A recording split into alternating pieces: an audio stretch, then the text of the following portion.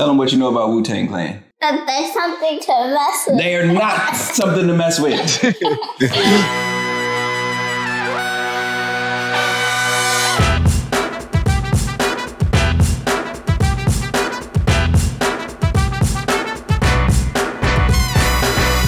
I thought she was going to drop the whole clan. The RZA, the Jizza, the old dirty bastard. Inspect the deck. We're calling the chef. We're Ghostface Killer and METH. Okay, they are not something to mess with. You said what? I said, okay, they're not something to mess with. They are not something to mess with. You got it. Good job. It's a bold strategy, Cotton. Let's see how it plays out.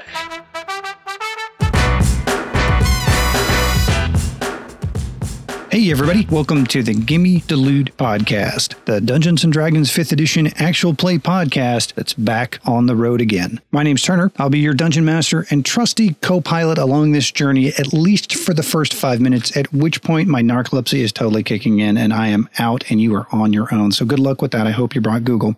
Episode 18. The party loads up and heads south on the hunt for their first stabilizing agent. If you're a new listener, welcome. We appreciate you joining us. If you're a returning listener, welcome back. We sincerely appreciate you making time for us and your busy podcast listening schedule. Real quick, if you want to hit us up on socials, you can find us over at GMDLcast on Twitter, Facebook, and Instagram, mostly Twitter. We've got a Patreon over at patreon.com/GMDLcast hangout. A little bit after the show, we'll tell you a little bit more. Just a reminder that due to a combination of crude humor, profanity, and fantasy gore, Gimme the Loot is not a family-friendly show. Any specific content warnings will be posted in the show notes below. And with that, let's jump right back into it with Harland as Todd the Tiefling, Andrew as Moyle Mossberg, Jamie as Eldrin Thaneros, Jazz as Fate of Normir, and Anthony as Baba Tunde. Thanks, and hope you enjoy the show. At the end of the last episode, the Sage revealed the RV to you, the Great Space Coaster. You guys are still kind of hanging out in the garage. Before you is this large, three-wheeled, extremely boxy vehicle. Two large wheels sit underneath the front portion with a single wheel located in the center of the undercarriage of the rear part. It is very similar to the dimensions of what you would know as a long-haul caravan vehicle, kind of very similar to what the dwarf drove that you guys met back at the very first waypoint. Think shorter than a semi, but a little bit wider. The Sage walks over to a set of doors where there's a rope ladder, about a 3-step rope ladder up to a metal door, which he pulls open and he climbs inside and kind of then leans out and waves you in. First crossbow. I called first. Hammers. Crossbow, I know. What is What do you mean crossbow? What are you just naming weapons? He just clearly took claim of the dominant passenger seat. Yeah, I don't. No, I called first. That's not a thing. What is that? It's crossbow. What? There's no such thing as a shotgun. We live in fantasy world. That's why I said crossbow. That's why he called crossbow. But wouldn't first work just the same? I would have accepted blunderbuss. Oh, blunderbuss. I think first would indicate Moyle is volunteering to be the primary driver, and as a experienced sailor or riverboat pilot, he would definitely be familiar with driving large vehicles. Unfortunately, his tendency to consume hallucinogenic substances would also lean against it. So, well, there's no such thing as DWIs in this world, so thank goodness for that. That you're aware of. The Church of Tritherion does patrol the winding ways, as you guys have experienced. So the Sage gives you a quick tour of the vehicle. The interior of the front cabin is large enough to seat 6. 2 individual pilot's chairs sit behind 2 modified ship's wheels, which have been mounted in place. A sundial, which appears to be somehow displaying the time, despite there being no sun inside here or light source, sits in front of a large globe which has a glowing dot with your current location on it. Behind the 2 driver's seats are 2 separate couches for passengers and a set of double doors which lead you into a rectangular, almost living combo dining room. There are 2 banquet style tables with 2 benches next to them, a small little L-shaped bookshelf in the corner filled with a number of different books, with a small table set in front of it with 2 chairs, a small clay stove next to a food prep area that has a sink built into it. There is a weapons rack and an armor rack against the walls, leading to a second set of doors which exit the vehicle, as well as the set of doors which pass into the cabin. Kind of on the driver's side of the vehicle, in this living area, there is a set of double doors that lead into a sleeping area where 4 beds with 5 little footlockers set at the bottom of it. And then he takes you back into the cargo hold area where he indicates there's a latrine and tub which can be filled up, some stacks of empty crates for storage, a workbench, and then a large glowing stone cube which vaguely emanates a slightly otherworldly light. Gentlemen, that is the power source of the vehicle. Under no circumstances should you open that, damage it, or remove it from the vehicle. Most of the interior was completely trashed. Someone had set up some strange kind of alchemical lab in here, and the place reeked. It looked like somebody had been living in here for years. So when we found it, we emptied it out. We did some magical techno conversion on some of the components and then rebuilt it. My husband and I were going to use it to take our children on vacation and on longer journeys, but I think this would be an excellent opportunity or mode of transport for you as you carry out both the search for your stabilizing agents as well as any deliveries I should send you out on.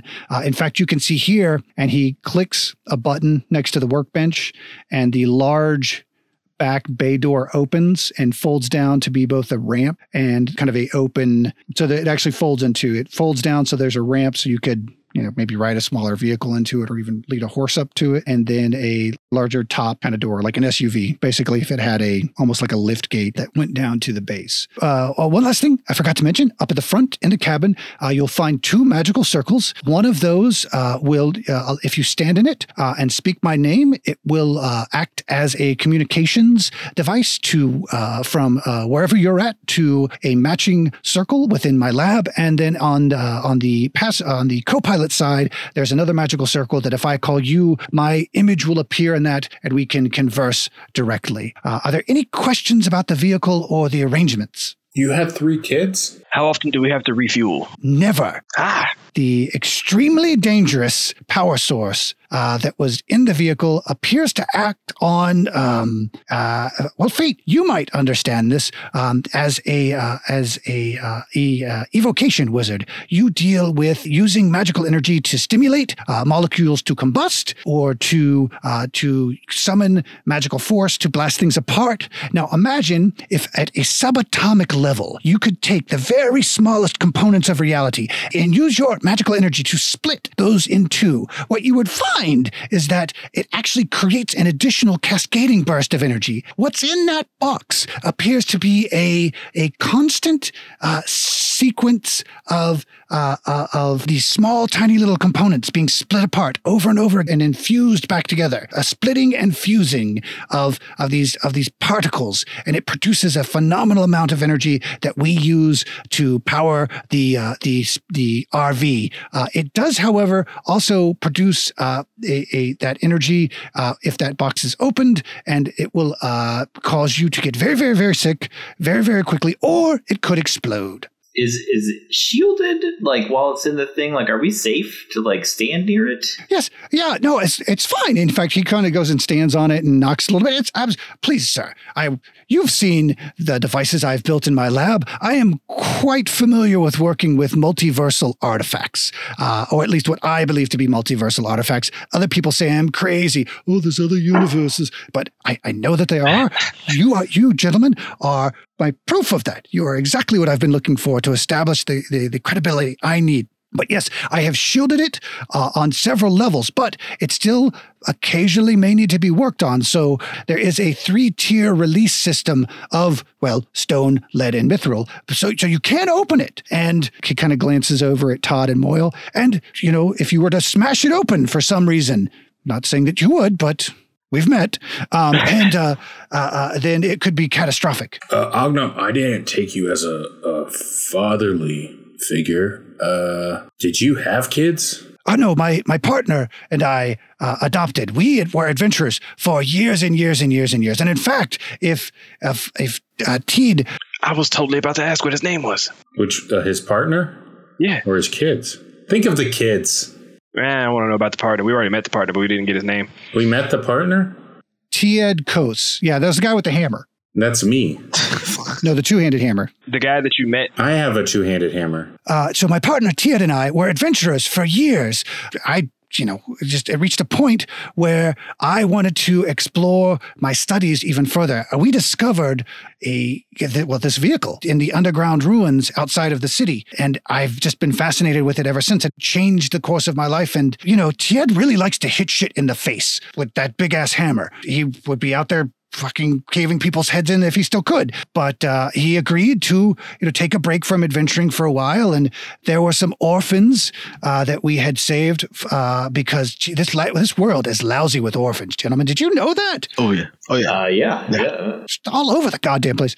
So we adopted a small half-orc boy, a gnomish lad, and a half-elf girl from the orphanage. And it's a little bit different here in Taliesin because a lot of the orphans here are the children of adventurers that go off and adventure and just don't ever come back. Makes sense. So it's not like they're tragic.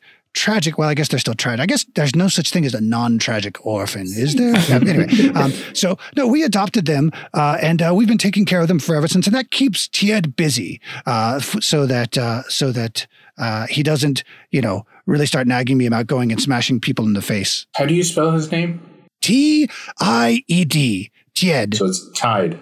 No, like diet backwards. Like, let's assume his name was based off Diet Coke in reverse. It'd be Tied. That'd be T-E-I-D. Are you really going to fucking argue with me about the fictional pronunciation of a character I came up? I just did. That's Moyle. No, that's Andrew. That's not Moyle. You're absolutely right, Moyle. I've been pronouncing my partner's name wrong for the last decade. My God. Well, maybe that's why he left you. I don't know. He didn't leave. He's next door. Are you listening? I heard you say he left you because you want to do more adventuring with your magic. Is there another podcast that you participate in that I'm not aware of? No, he agreed to take a break from adventuring, and we adopted the children, and that's his focus now. Oh, I thought he wanted a break from you. Oh, I'm sorry, Ognum. Yeah, no, he doesn't know. Okay. Maybe that was just me. All right, we're going to go.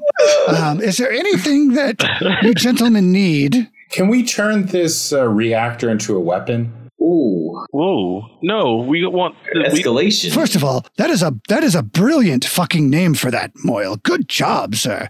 We are going to call this thing a reactor going forward. So, Wait, what was it before? Oh, no. It was a magical box.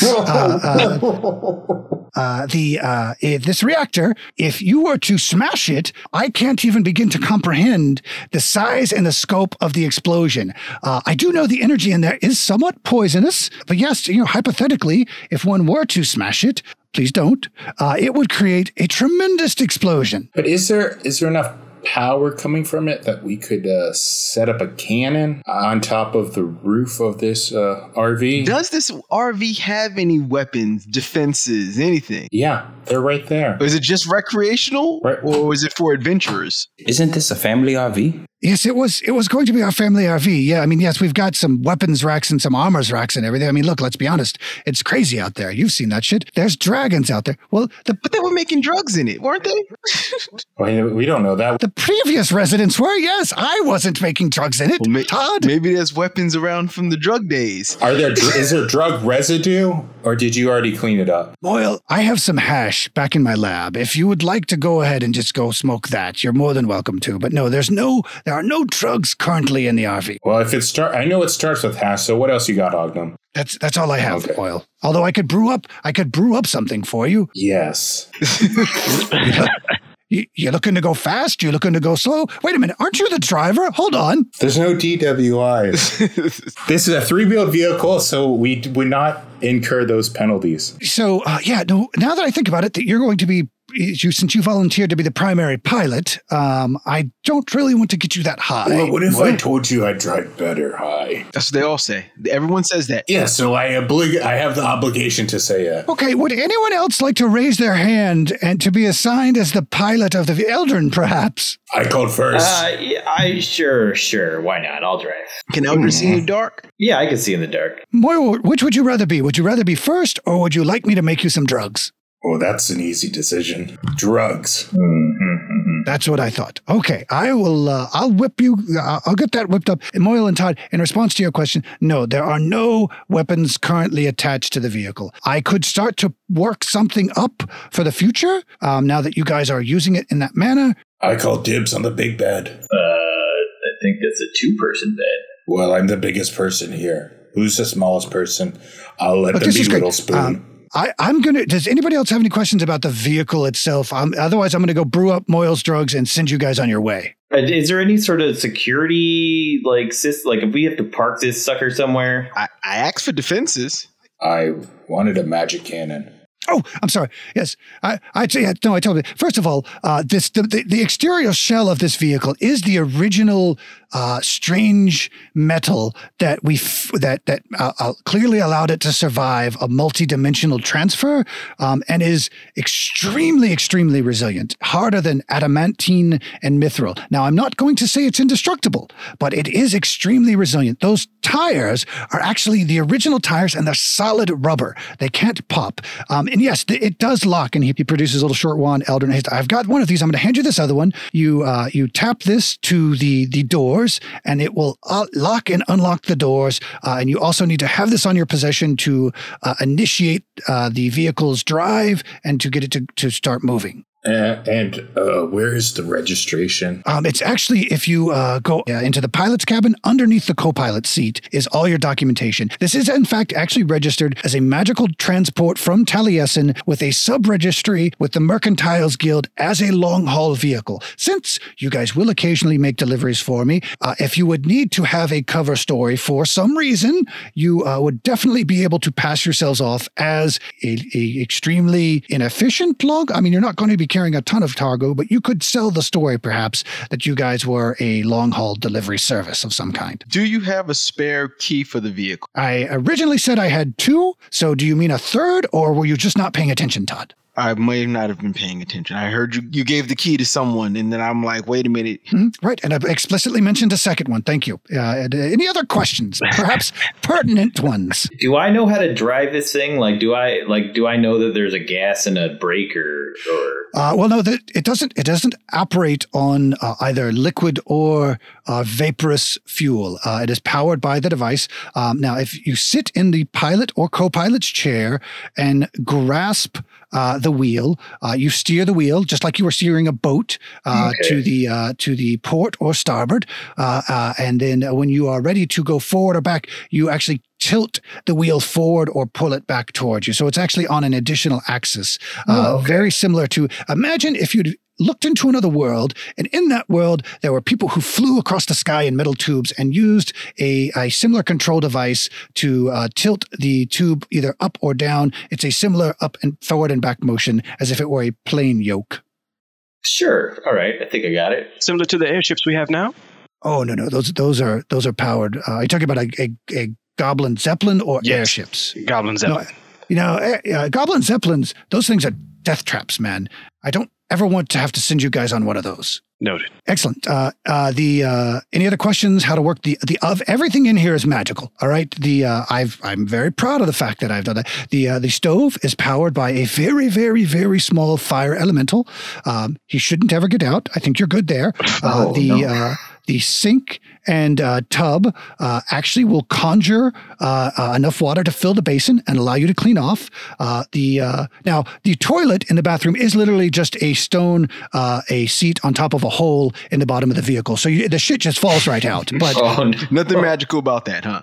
Nothing magical about that, other than the fact you're not shitting in a bucket you have to empty, which is very magical in and of itself.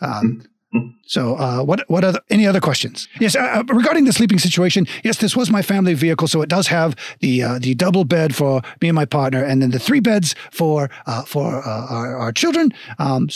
There's 5 of you. Y'all will have to work something out there. I'm sure it'll be fine. Dibs on single bed. Crossbow on a single bed. I already called the big bed, so Left bed, all the way.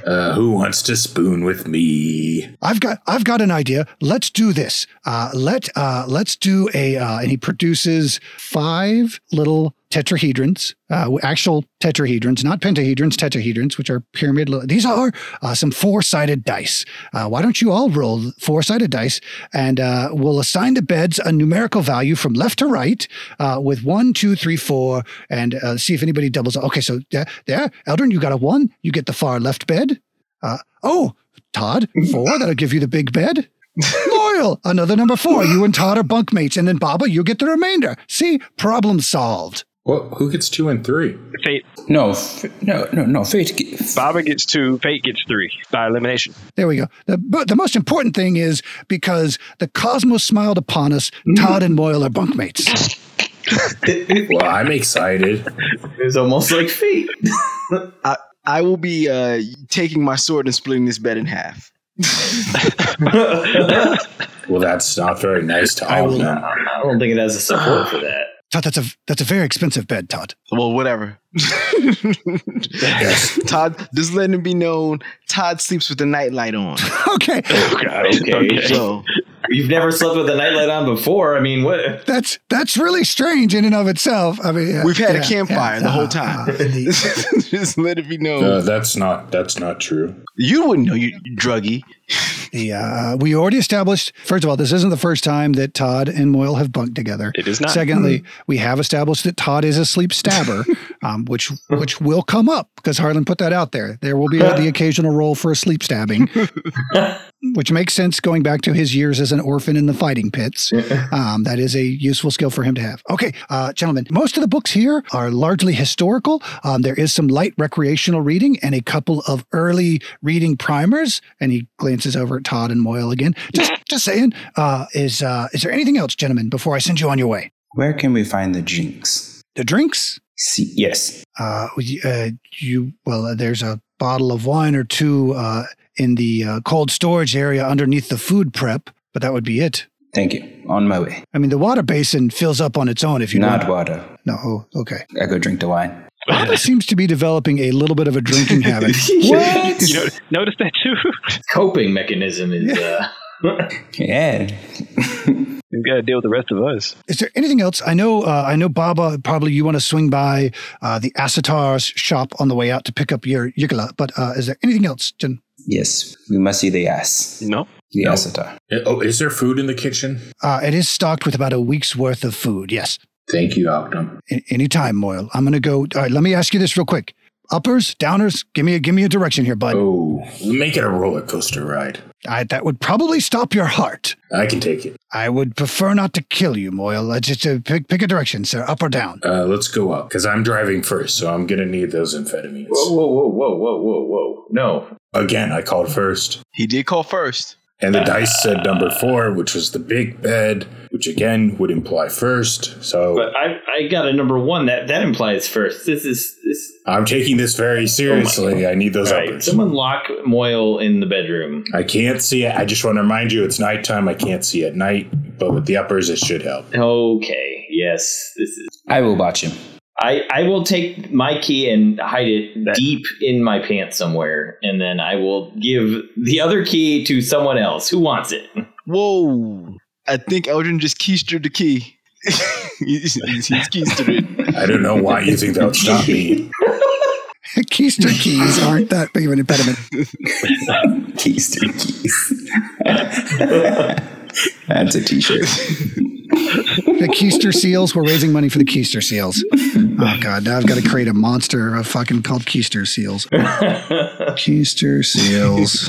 I know that. Are we going to keep it at Ruin's vehicle or Winnemejo? You guys can name it whatever you want. There are some spray-painted runes on the side in the ancient language of the Church of Ralashaz that say it's the Great Space Coaster, but you guys can name it whatever you want. Todd just wants to name it the Toddmobile. I did not get that when you typed it. I was like, Wine Majo. Yeah, same here. What the hell is that? A Winnebago. I like the Winnebago. Sheila. Nobody else watches Red vs. Blue? I've never heard of it. All right, forget you guys. Whoa.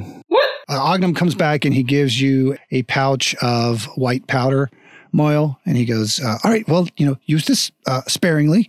I don't think it's addictive. We'll just have to see. Thank you, Ognum. Anytime, Moyle. Anytime. What a generous guy. Who is driving first? Moyle, are you driving first? Yes. Yeah, and I'll passenger. Okay, and then Baba's co-piloting, and then everybody else. Are you guys hopping in the passenger seats, or are you going to mill about the other locations of the vehicle? I don't want to get too far away from the driving area just because Moyle's. I'm going to go back into the kitchen area and read some books. I will be whipping up some tasty morsels. For the whole team, I hope. Nope. Douche.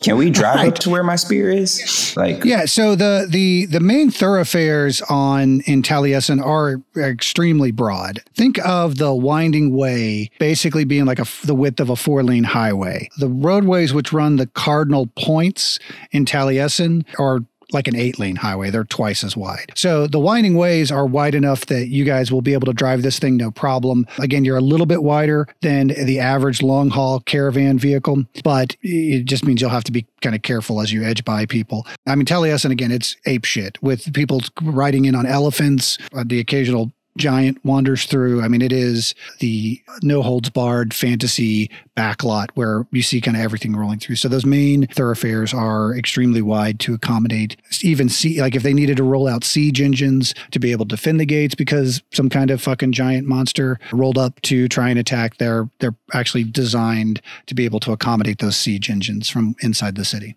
Moyle, to the Asatar. To the Asatar. But first, a quick sniff. All right, Moyle, you have advantage on initiative for the next 5 minutes. Yes. That's awesome. At the end of that 5-minute period, you either have to take another toot or you get disadvantage on initiative for the next hour and a half. Oh, interesting. 5 minutes. Come on, give me at least 10. Do you want to go complain to Ognum about the quality of his drugs that he made you for free? I feel like he's cutting them. We do know Moyle will be the first to test out the facilities. This is just gonna be. We should just turn this into an episode based on paid in full. Let's go to the Asatar. Ognum clicks a button. A large warehouse door rolls up. You guys pull out. Moyle, give me let's just do animal handling. Give me an animal handling check. And I rolled a 13. All right. Yeah, you are able to navigate the vehicle out of the bay and onto the main thoroughfare, drive down to the Marshall District. Baba hops out, runs over to the Asatar's shop. Baba, he greets you. Hey, this is ready. I'm going to be honest with you. I got a little, I may have gone a little bit overboard with this thing, but I think you'll be okay with it. And he hands you over a solid metal Yikila that the haft is textured. Mm-hmm. And so it still has that kind of grip to it that you would need to be able to fight. It's almost as if tiny little grip points have been hammered in, almost too small for you to see, not so much where it creates an uneven ridge that would unbalance it. Along the shaft, there are a number of runes inscribed both in your native language as well as a language that you don't recognize, but if you had to guess would probably be from Asatigwe, the Asatar's homeland. Immediately, when you take it into your hand, you know it's special. A solid bar of metal like this should weigh considerably more, but it is light as a dagger. You're able to swiftly go through some movements, and it's perfectly balanced for your grip. He goes, "Oh yeah, there's one other thing. Like, put the base on it and put both hands on those top 2 runes," and he kind of shows you which runes to kind of thumb over. Okay, and I just do as he says. As you do, and you kind of put the base of the Yikila against the ground and hit those 2 buttons, it locks in place. He goes, "So this thing's got some bells and whistles to it. It will basically act as a movable rod if you activate those 2 pieces. You can do that for storage. I thought it gave it a kind of cool, you shall not pass vibe. A lot of different stuff you can do with it. Like, immovable object felt really tanky, if you know what I mean." Indeed. And to unhook it, I just... He shows you the other 2 runes. There's a different 2 runes that you put your fingers on and can pop it right off. Okay. Goes, yeah, so that's it's pretty cool. It's a experimental alloy that I made, so that it may have some other properties as you kind of get into it and start using it. So just let me know if it does anything weird. Here's my speaking stone contact info. Just give me a buzz if it does anything weird on you. This will be a +3 Yikula for all intents and purposes. Oh, shit. Well, thank you. Thank you, Mr. Asatar. This is a spear worthy of both my and your ancestors. Thank you. Again, it is so nice to meet somebody who actually can show a little bit of respect and does, has got some real manners. You, sir, are a real gentleman amongst buffoons. A pleasure doing business with you. I tell you, it was a fun experiment. I love kind of building exotic stuff. I'll be honest with you. I'm still kind of a little disappointed I didn't get to make that cod piece for that other jerk, but, maybe someday. Good luck, good adventuring. Let me know how it works out. Will do. Thank you. That's +3 on attack and damage? Yes, that is correct. Thank you. And I take it and get back onto the RV. Cool. You guys load up and head out the southern gate, looking at the globe up in the primary. You guys are going after Moyle's stabilizer first, right? Is that what was ultimately decided? Yes. Okay. Fate sees Baba's new igloo and he sees all the runes on it. He's like, ooh, what does that say? Do you mind if I take a look at it? Yes, fine. You can read it. I hand it to him. Here you go. Sweet. Baba, one of the words are inscribed in your traditional tribal high language. I'll let you tell me what is inscribed down one side of it. At the moment, I'm going to let him figure it out. We'll see what he comes up with, and I'll correct him if he gets it wrong. Let's see. Haha. Joke's on you. I wanted to be studious. He. So I imagine that at first I'm not quite able to make any of this out, but I concentrate real hard, just start squinting, right? So Fate's just like, ooh, I believe this is supposed to have R rolled here, and so that should translate to, yes. And then I activate my pentahedron ability so I can comprehend everything that I'm looking at. And I try and do it so that nobody sees my shard lighting up under my skin. It lights up. Where are you doing this at, and where is everybody else at right now? I'm back here in the dining area by the kitchen. Okay, so it's Baba, Todd, and Fate in the dining/recreational area, and Eldrin, you and Moyle are up front driving. Yeah. All right. You guys don't even need to do perception checks. Just your passive perception will pick this up. When Fate goes to activate his comprehend languages ability, his entry point where the pentahedron hit his skull lights up and stays lit up for the duration of the ability. It also, you start to see the occasional glimmer and fleck around it, where it looks like the tendrils that formed that kind of beginning of a filigree pattern now are even visible. It'll be like a little streak, like a little trailer almost, kind of sparks off and forms the pattern and then fades out. The entire pattern is never there at once, but the glow to the central, somewhat triangular triangular mark stays visible the entire time. Now, it's not bright enough to light up a room, but if you were in the dark looking at it, you would be able to see it. What are you doing? Are you cheating? What? No, of course not. I'm studying very hard. I thought you were an astute erudite. Instead, I'm a what-a-dite? You cheat to figure out astute. Okay, never mind. Anyways, clearly I believe it says here. Read your books. Nope. I've got nothing. What's this? Was this strength and honor? Strength and honor. No. Strength, honor, and loyalty. Well, somebody made a friend. He hands it back. But I don't know what the Asatar language says. Can you help me with that? So the Asatar text is really long, and it literally starts off, and Fate goes, "Thank you for being a friend. Travel down the road and back again." He turns it over. "Your heart is true. You're a pal and a confidant." Huh. I guess you did make a friend. Here you go. Thanks. It's a good guy. Good guy. You guys head out and stream down the highways toward the swamps of Hiko. As you look at the globe, which now is lit up, not just with your location, but the location of your stabilizing agents, Moyo, you realize that you guys are headed back to your original stomping grounds, south to the swamps of Hiko.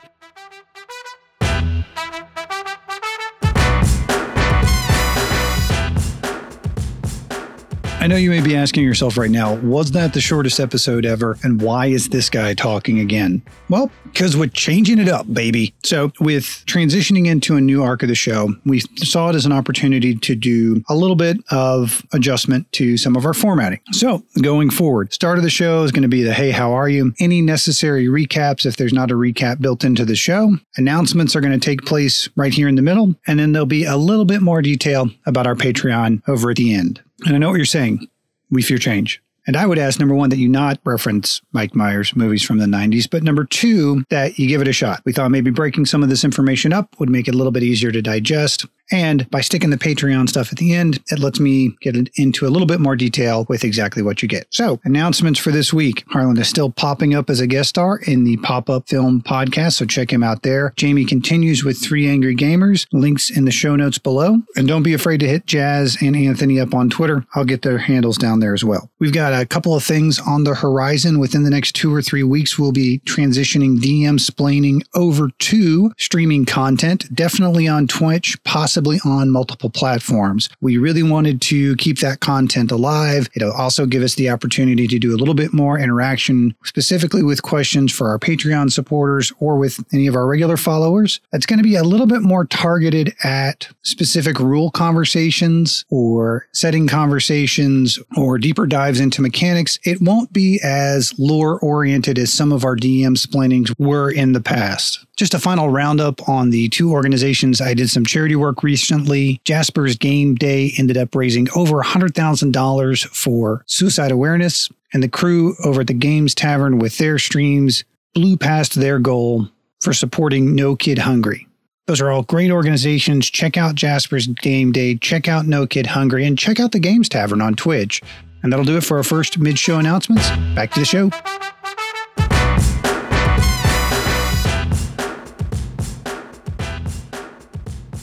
Upon setting out and looking at the globe, you guys decide not to make a beeline for where the stabilizing agent is located on the map, as that would cause you to drive through the heart of Hiko, a territory heavily controlled by the Church of Tritherion, an organization you don't have the best relationship with.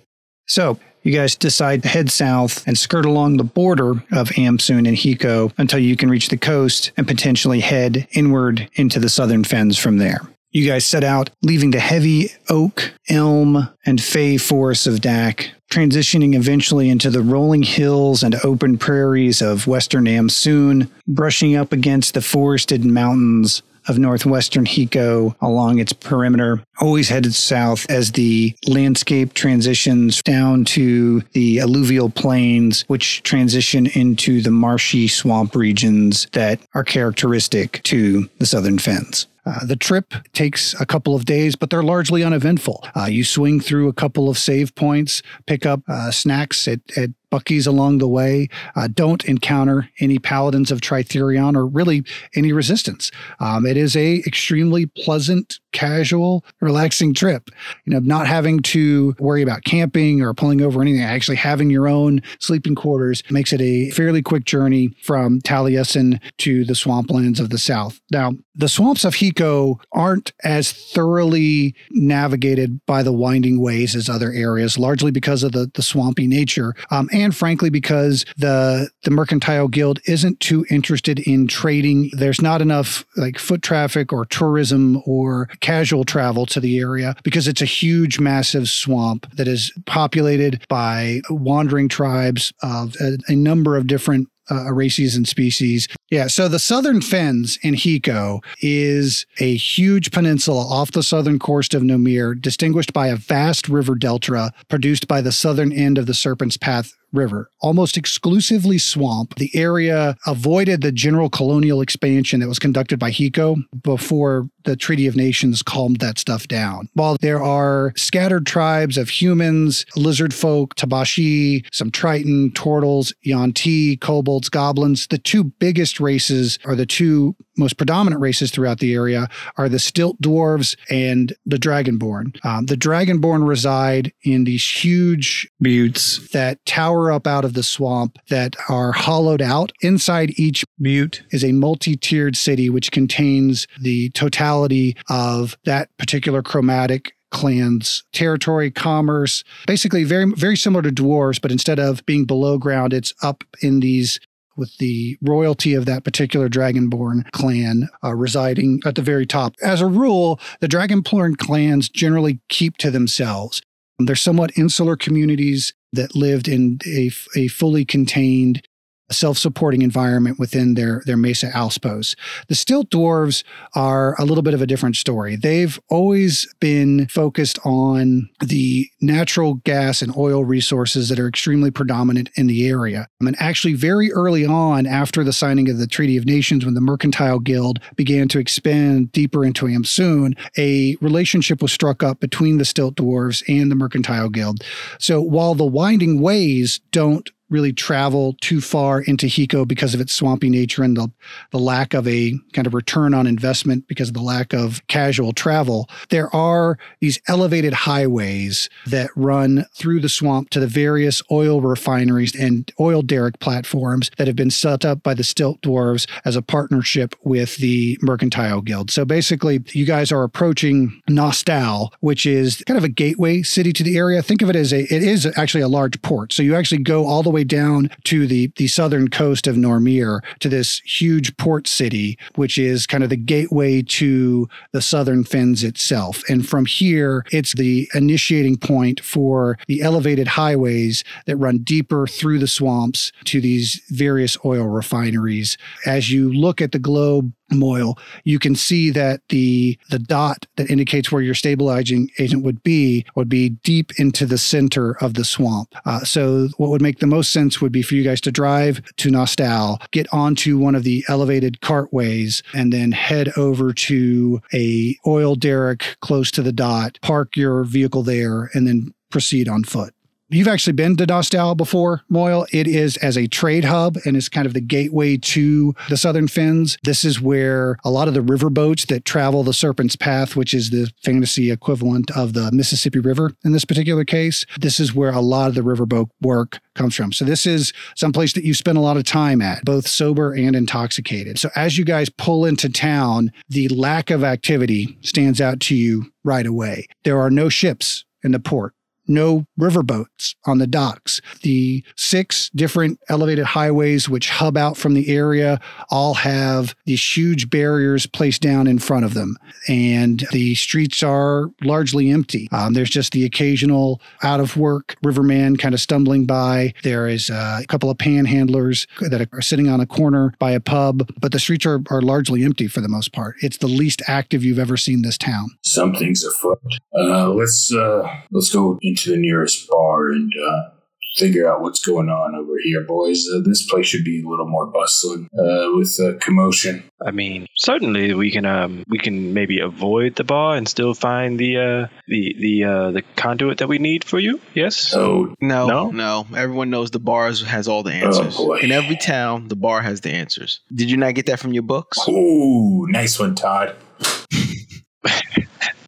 Fate ruffles and just kind of shuts up and keeps moving. You guys head into, it's actually a small little wine bar, La Fromage Grande. As you walk in, the place is pretty empty. There's about 8 tables and a lone stilt dwarf behind the bar polishing wine glasses. When you guys walk in, he perks up considerably, puts down the wine glass that he was polishing, pops back on his beret and goes, "Bonjour, bonjour. Ah, gentlemen, what can I do for you?" Glass of wine, please. "Ah, red, white, perhaps a nice rosé. Would you like something sparkling?" He's a rosé kind of guy. You know, don't tell me what I drink. Red, blood red. "Aha, Zotelor, we will bring you a fine Zinfandel." And he kind of roots around behind the bar for a little bit and then pops up a bottle of a deep, deep red wine, pops the cork. "Ah, would you care for a pour, or you kind of strike me as a drink from the bottle, gentleman?" I'll take the bottle. Thank you. "Excellent, excellent.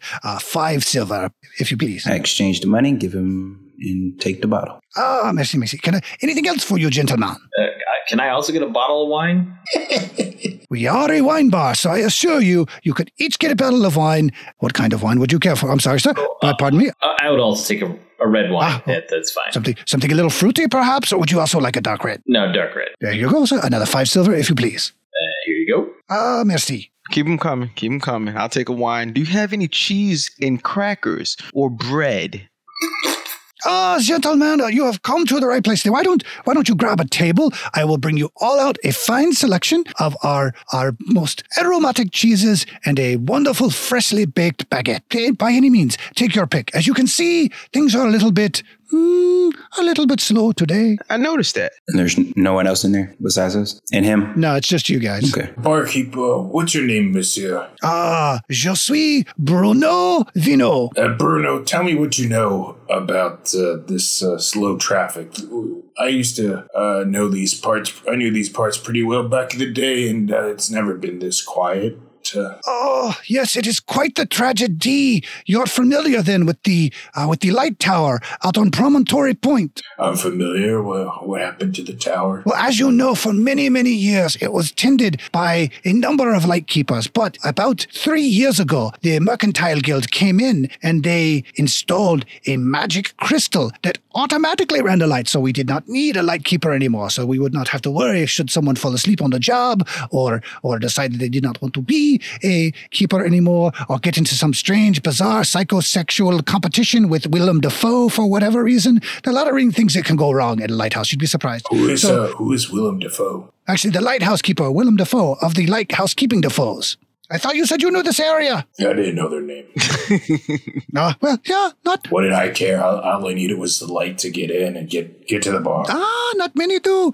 See, I only know because when things went poorly, Mr. Dafoe would come into my bar and he would drink and he would get very, very angry and talk about how, these Mercantile Guild people come in and putting in their automatic lights and taking his job, and that how he was being replaced by a machine and he did not care for this. But what is one to do? It is progress, no? And things have been perfect. But recently, the lighthouse has gone out, and anyone who has gone to repair it has not returned. They have disappeared. So the Mercantile Guild has closed down all access until they can figure out what is going on. All the roadways are closed. The ships are not allowed into the port. And since no ships are coming in, the riverboats stopped because there is no trade. And since there is no trade, with the sailors gone, and the rivermen gone, and the truckers gone, it is very, very bad for us. All the trade that I am so used to, accustomed to serving, has gone. And so now I'm very happy to see you gentlemen here. Where is a representative of the guild that we could speak to? The Mercantile Guild, well, their offices are in Sama, in very, very, very far south of here. Do you think they'd pay a pretty penny to get this problem fixed? Oh, absolutely. By fixing that, there would be, I am sure, there is a significant reward. Oh, boys, I think we should take on the job, but I think we would need to go there and negotiate a price. I mean, I know these stomping grounds pretty well. I don't think it should be too hard, but of course, I don't want to do this job for free. Todd, wouldn't you agree? Oh, of course. I'm sorry. Are you suggesting that we travel all the way to Sama to then return here and then take care of the issue? Well, you would know that there is a factor's office down by the docks that handles the tariffs and any other additional duties that the Mercantile Guild manages for goods coming in and then being... So you very likely could get in contact with somebody from the Mercantile Guild at that factor's office. There is someone still occupying the factor's office? Yeah, of course. Taxmen, they never go away, do they? Only in our wildest dreams, am I right, Bruno? I do not dream, sir. Stilt dwarves, we do not dream. It is a strange byproduct of growing up in the swamp. Okay. Yeah, that's the fumes, all right. That's what I missed. It could be. We breathe in quite a bit of methane.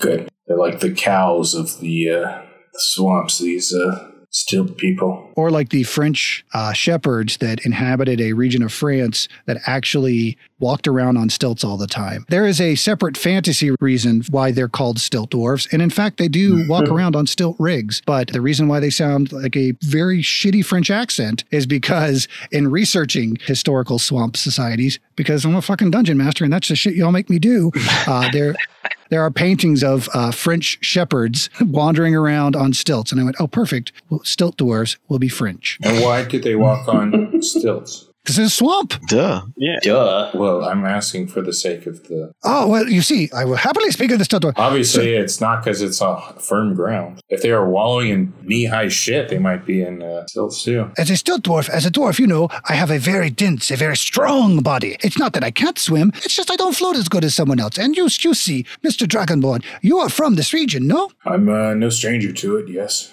Then you know the bogs and the quicksand. They are everywhere here.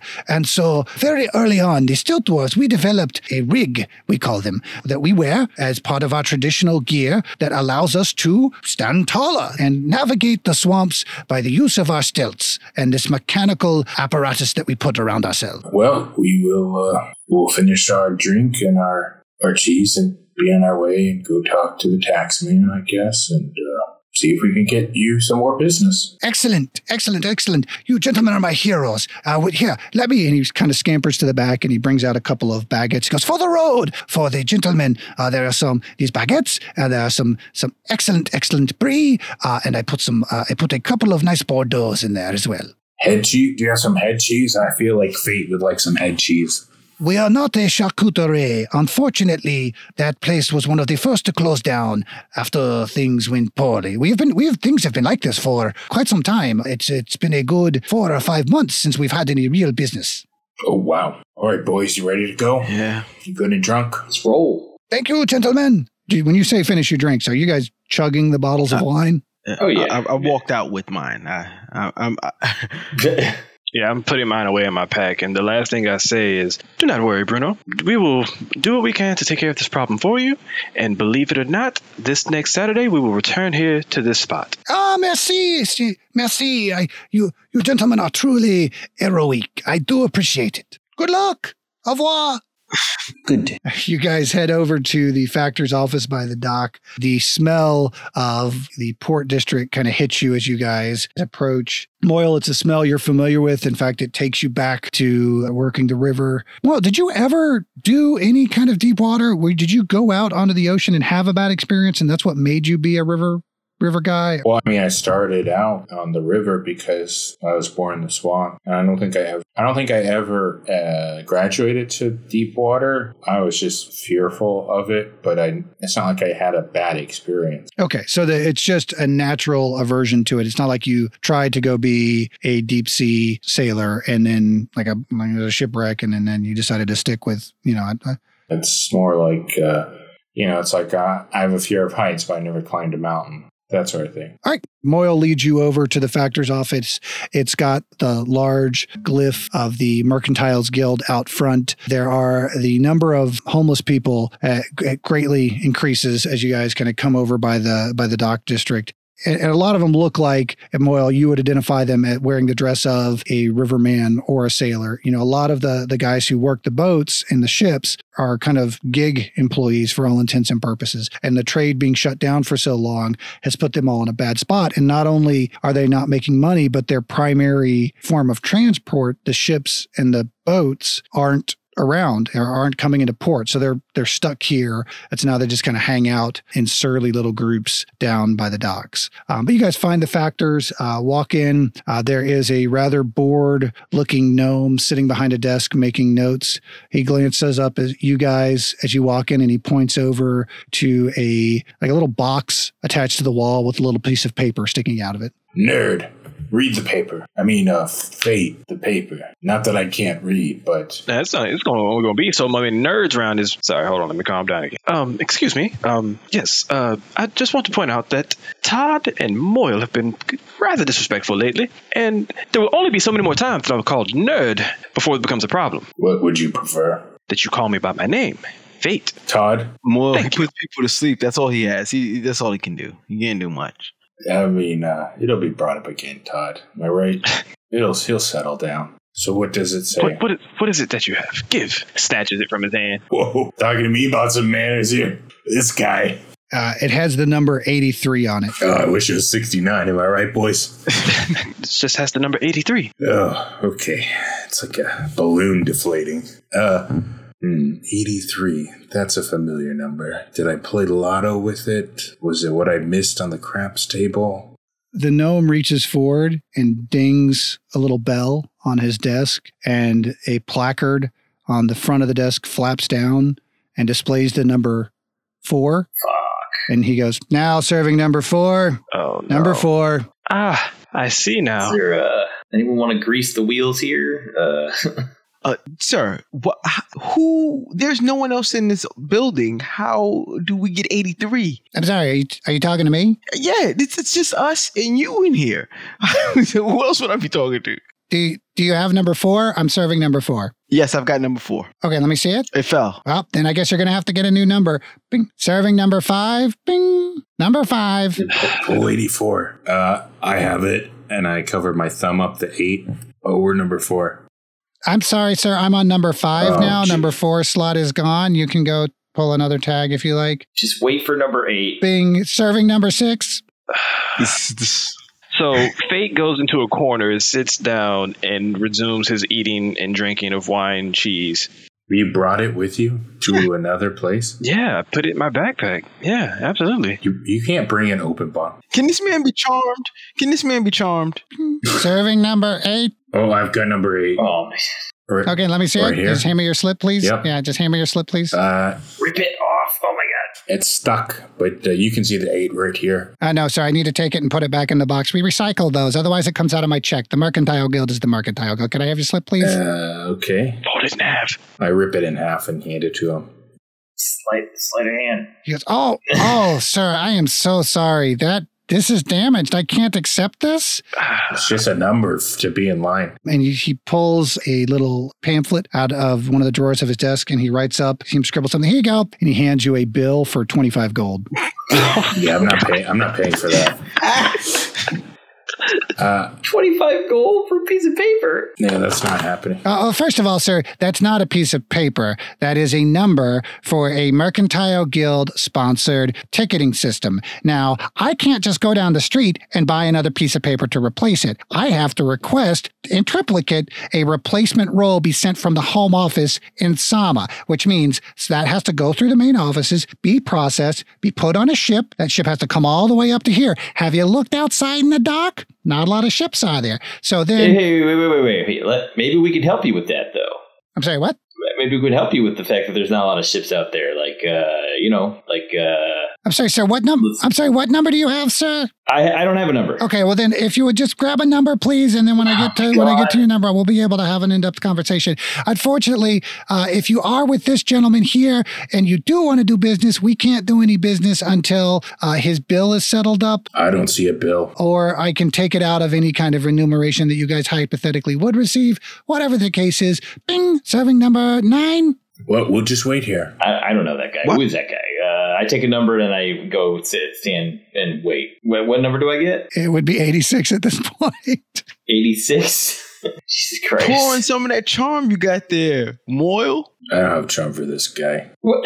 I got a right hand for this guy. They're talking about the charm person spell, but yes, if you want to attack him, that is an option. I don't know that it's the one that you're looking for, but again, who am I to judge? I'm going to pull up my hammer and intimidate him. Bing, serving number 10. You're going to try and intimidate him? Yep, What are you going to say?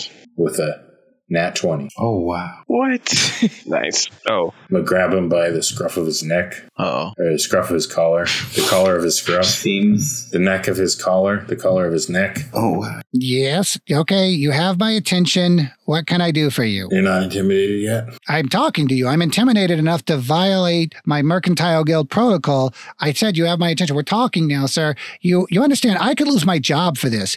You're not going to lose your job, buddy. Look at you. You're working a post where no one is coming around here. You're talking about numbers. There's no one coming around here. Buddy, hey, pal, you have the look of a sailor about you. You know how the Mercantile Guild is. Somebody's always watching. And he kind of points over his shoulder to a crystal mounted in the upper left-hand corner of the office. That Fate, give me an Arcana check. Fate rolled a 21 on his Arcana check. Yeah, you know that's a scrying stone. So from over in the corner, Fate kind of looks up at the whole situation, saying, "Oh, that's interesting." Then he goes right back down, didn't say a word. Look, what do you guys want? What can I do for you? If you're asking about the boats or the ships, I can't help you. They're out of commission until the lighthouse is repaired. We can help you with that. Oh, you guys are lighthouse repairmen. Yeah, sure. Oh, that is fantastic. So you're going to go out to the point and fix the lighthouse. Well, for a fee we are, you know. Well, no, that's fine. I can draw up a standard contract for you guys. Well, let's see it. Okay, just a moment. And he kind of goes back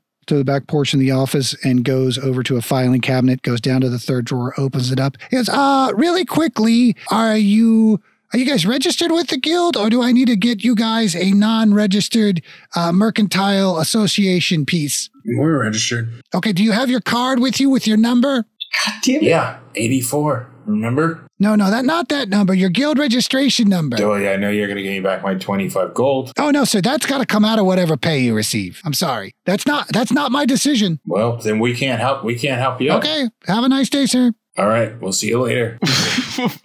He puts the contracts back in the filing cabinet, goes back and sits down at his desk. Ding. Serving number 10. Well, boys, it's not as if we need the light anyways. If they don't want the business, then they're just shooting themselves in the foot. You guys aren't going to be able to get onto the elevated highways to go into the swamp until they're reopened, and they are not going to be reopened while this town is shut down. But we can blast the wall, right? You can certainly try. Oh, God. That phrase. I drink more wine.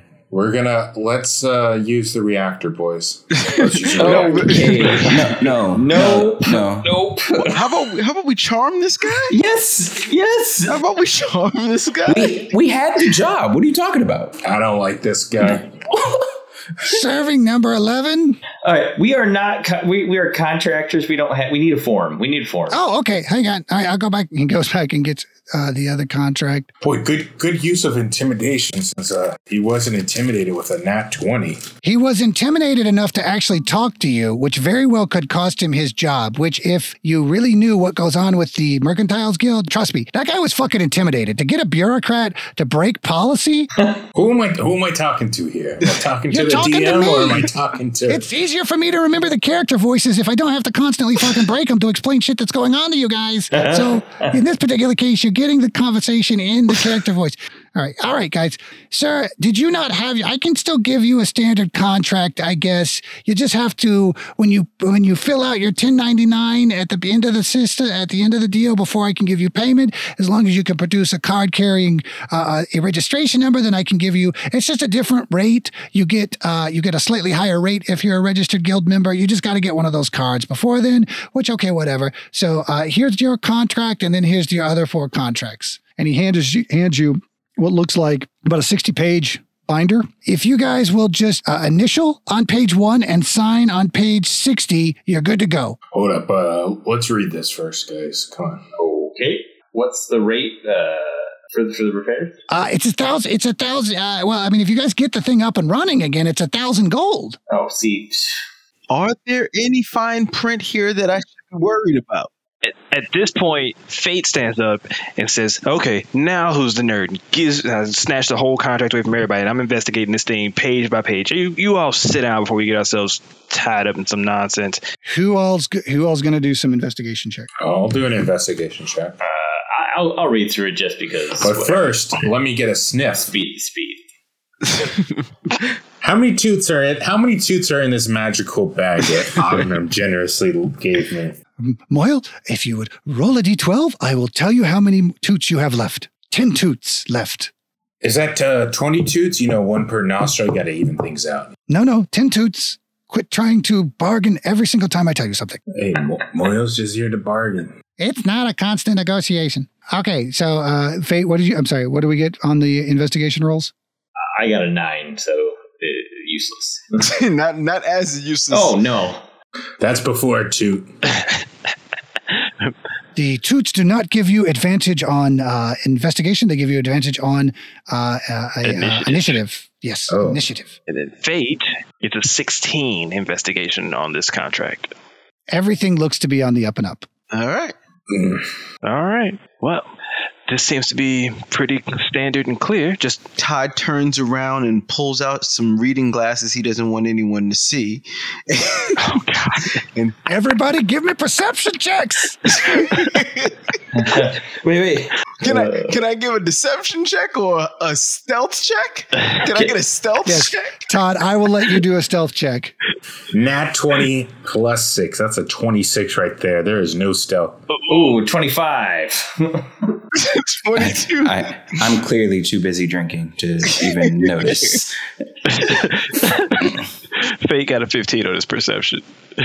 Moyle and Eldrin, you see as Todd turns to the corner, he slowly slide out a pair of, what do they look like? They're small. They're the ones that you have like one handle with the. Are you talking about opera glasses? You got your cheaters, huh? Sure, yes, but not binoculars. Opera binoculars? They're not. So yeah, they look like glasses frames with a little hinged stem on it. Yes. You see him slide that out, put it over as he starts to read. Todd. Yeah. Who's the nerd now? Todd, I'm going to talk to you about this in the bedroom later. What are we talking about later? My apologies, gentlemen. I was a little bit shaken up by your Dragonborn friends grabbing me by the collar earlier. I misspoke when I said the 1,000 gold. It's actually 200 for each of you, but since Mr. Moyle there is registered with the guild, he gets 250, so it's really 1,050 gold. Oh, that's fine. Well, that seems fair. That sounds fair to me. That's fine as long as we, append the contract as such. Oh, no. He got the guild contract, so it already has his day rate at 250. And we're splitting that 25 between the team, right? As you can see. No, that's yours. No.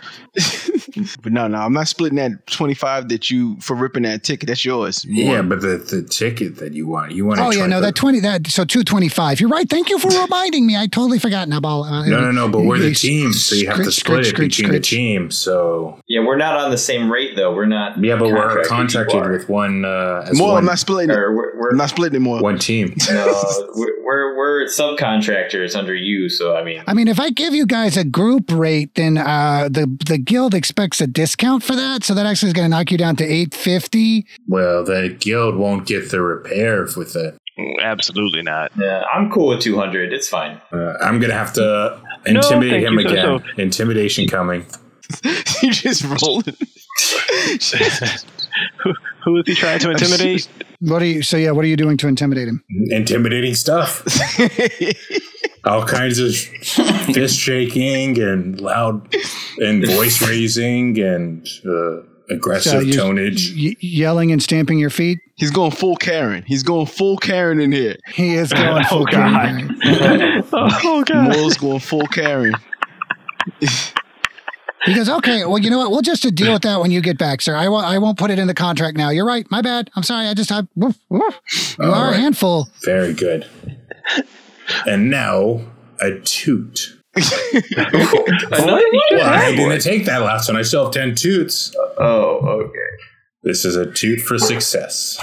You got to count the small victories in life. Oh God. Okay. So where do we go now? We've signed our contract. I've signed my contract. Are we all signing separate contracts? Yes, I've signed mine. I signed my contract. Threw it on the table. Okay. Baba? I put my paw on the contract. And here's your pen back. You guys know where the lighthouse is, right? Mole knows. Yeah. It's the lighthouse. It's like right there. Yeah, it's out on Promontory Point. So it is a little bit of a hike away from the city, and the RV, because of the kind of the rocky outcropping that it's on, it's probably more advisable for you guys to park and then head up there on foot. It's about an hour and a half, 2 hour walk. Driving it up there could be a slight chance that you could drive the RV off a cliff. If you still want to do it, I'll allow it. Yeah. But I wouldn't advise it.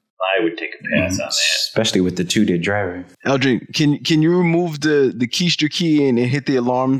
We're in a shady neighborhood. I don't want anyone. Yeah, okay. I take the key and I walk over. Where do you take the key from again? My keister. Isn't it wasn't up my butt, like I just had it in my pants in the deepest pocket. We don't know. Yeah. We don't know. Isn't the key a long one? Yeah. Yep. It was I established it was a short, stubby wand, not a long one. A short, stubby wand, eh? So Sounds it's familiar. modeled after Moyle. Why would Ogden model anything The after Moyle me? model. We've just met. Now think of a key fob and then double that in length and then turn it into a wand. So it's like twice the length of your standard SUV key fob and a wand. Don't lose the keys to keys. He can't. It's always in his pocket. Nature's pocket. Who has the other key, by the way? Moyle was the other driver, so Moyle would have it right now. That was days ago. I'm going to take my key and go lock the RV. Okay, so who was the last person driving then, if you don't have the other key? It wasn't me. I drove first, but this is taking days. So you had to have a key. He left the key in the RV. Okay, I go check for the key in the RV just to make sure. I'm not, good with the details, so of course I didn't bring the key. Yeah, you find it on top of the chest in the bedroom next to a strange white residue. Great. I'm going to take the key and don't brush that off. Yeah, okay. I'm giving the key to Baba for safekeeping for now. Thank you. I will hold on to it. Eldrin, give me a perception check real quick. Okay. Oh, Jesus. Nat 1. Okay, you're good. Oh, shit. Didn't I lock the door? Well, you're locking the door now. Okay. But I don't know that you guys locked the door before. Ah, shit. How far away can you lock the door from?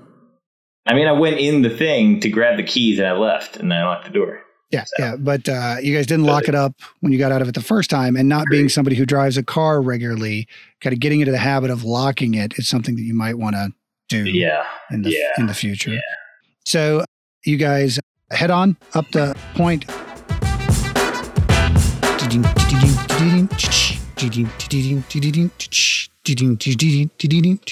Let's be honest, I really just do this show at this point so I can play that theme song. I know I could play it out of context, but it's just not the same. Hey, thanks for hanging in to hear a little bit more about our Patreon. I hope you enjoyed the show. If you'd like to help out and help improve the quality of the equipment that we use for the show and the recording environments while earning access to some really cool content and even a little bit of swag, you can check us out at patreon.com/GMDLcast. Just really quickly, the levels start at $3, which will give you access to some behind-the-scenes content, access to our Discord, as well as additional lore dump info. The next level up gets you access to our video PvP tournament where the party of 5 and some special guests go head-to-head to determine who wins the trophy for that season. We're going to mix that up a little bit in the second seasons with everything from survival challenges, where the guys go into an arena and fight escalating CR monsters to see who can survive the longest, a tag team tournament on the horizon, as well as a lot of other cool exclusive video content. There's also the Hunters Party, which is our supernatural rewatch and D&D conversion podcast. I'm releasing episode 3 of that this week. And then further up, it just gets better from there, including DM notes for the scenarios that the Party of 5 has played through. If you would want to take people through your own Lumberjack, Kobold fiasco, t-shirts, mugs, stickers, and even an opportunity to sit down with the gang and play your own session with the Party of 5. So if you're in a position right now where you can help contribute financially to the overall quality of the show, we would absolutely appreciate it if you could go on over there, patreon.com/GMDLcast. Hey, and look, we absolutely understand if you're not in a position to support financially right now. You still can help out the party. Take a minute, head over to whichever podcast platform provides you with your entertainment, and click a few stars, subscribe, rate, review, the whole 9 that all podcasts always ask for. It really does make a difference in helping us with our visibility to new listeners. And you can tell somebody about the show. Friends, family, coworkers, people you see on the streets, assuming you're vaccinated or wearing a mask. Either way, anything that you do helps the party on their journey. And either way, we absolutely just appreciate the fact that you took a little time out of your day to listen to us make dick jokes and stab dragons. Have a good one, and hope you enjoyed the show.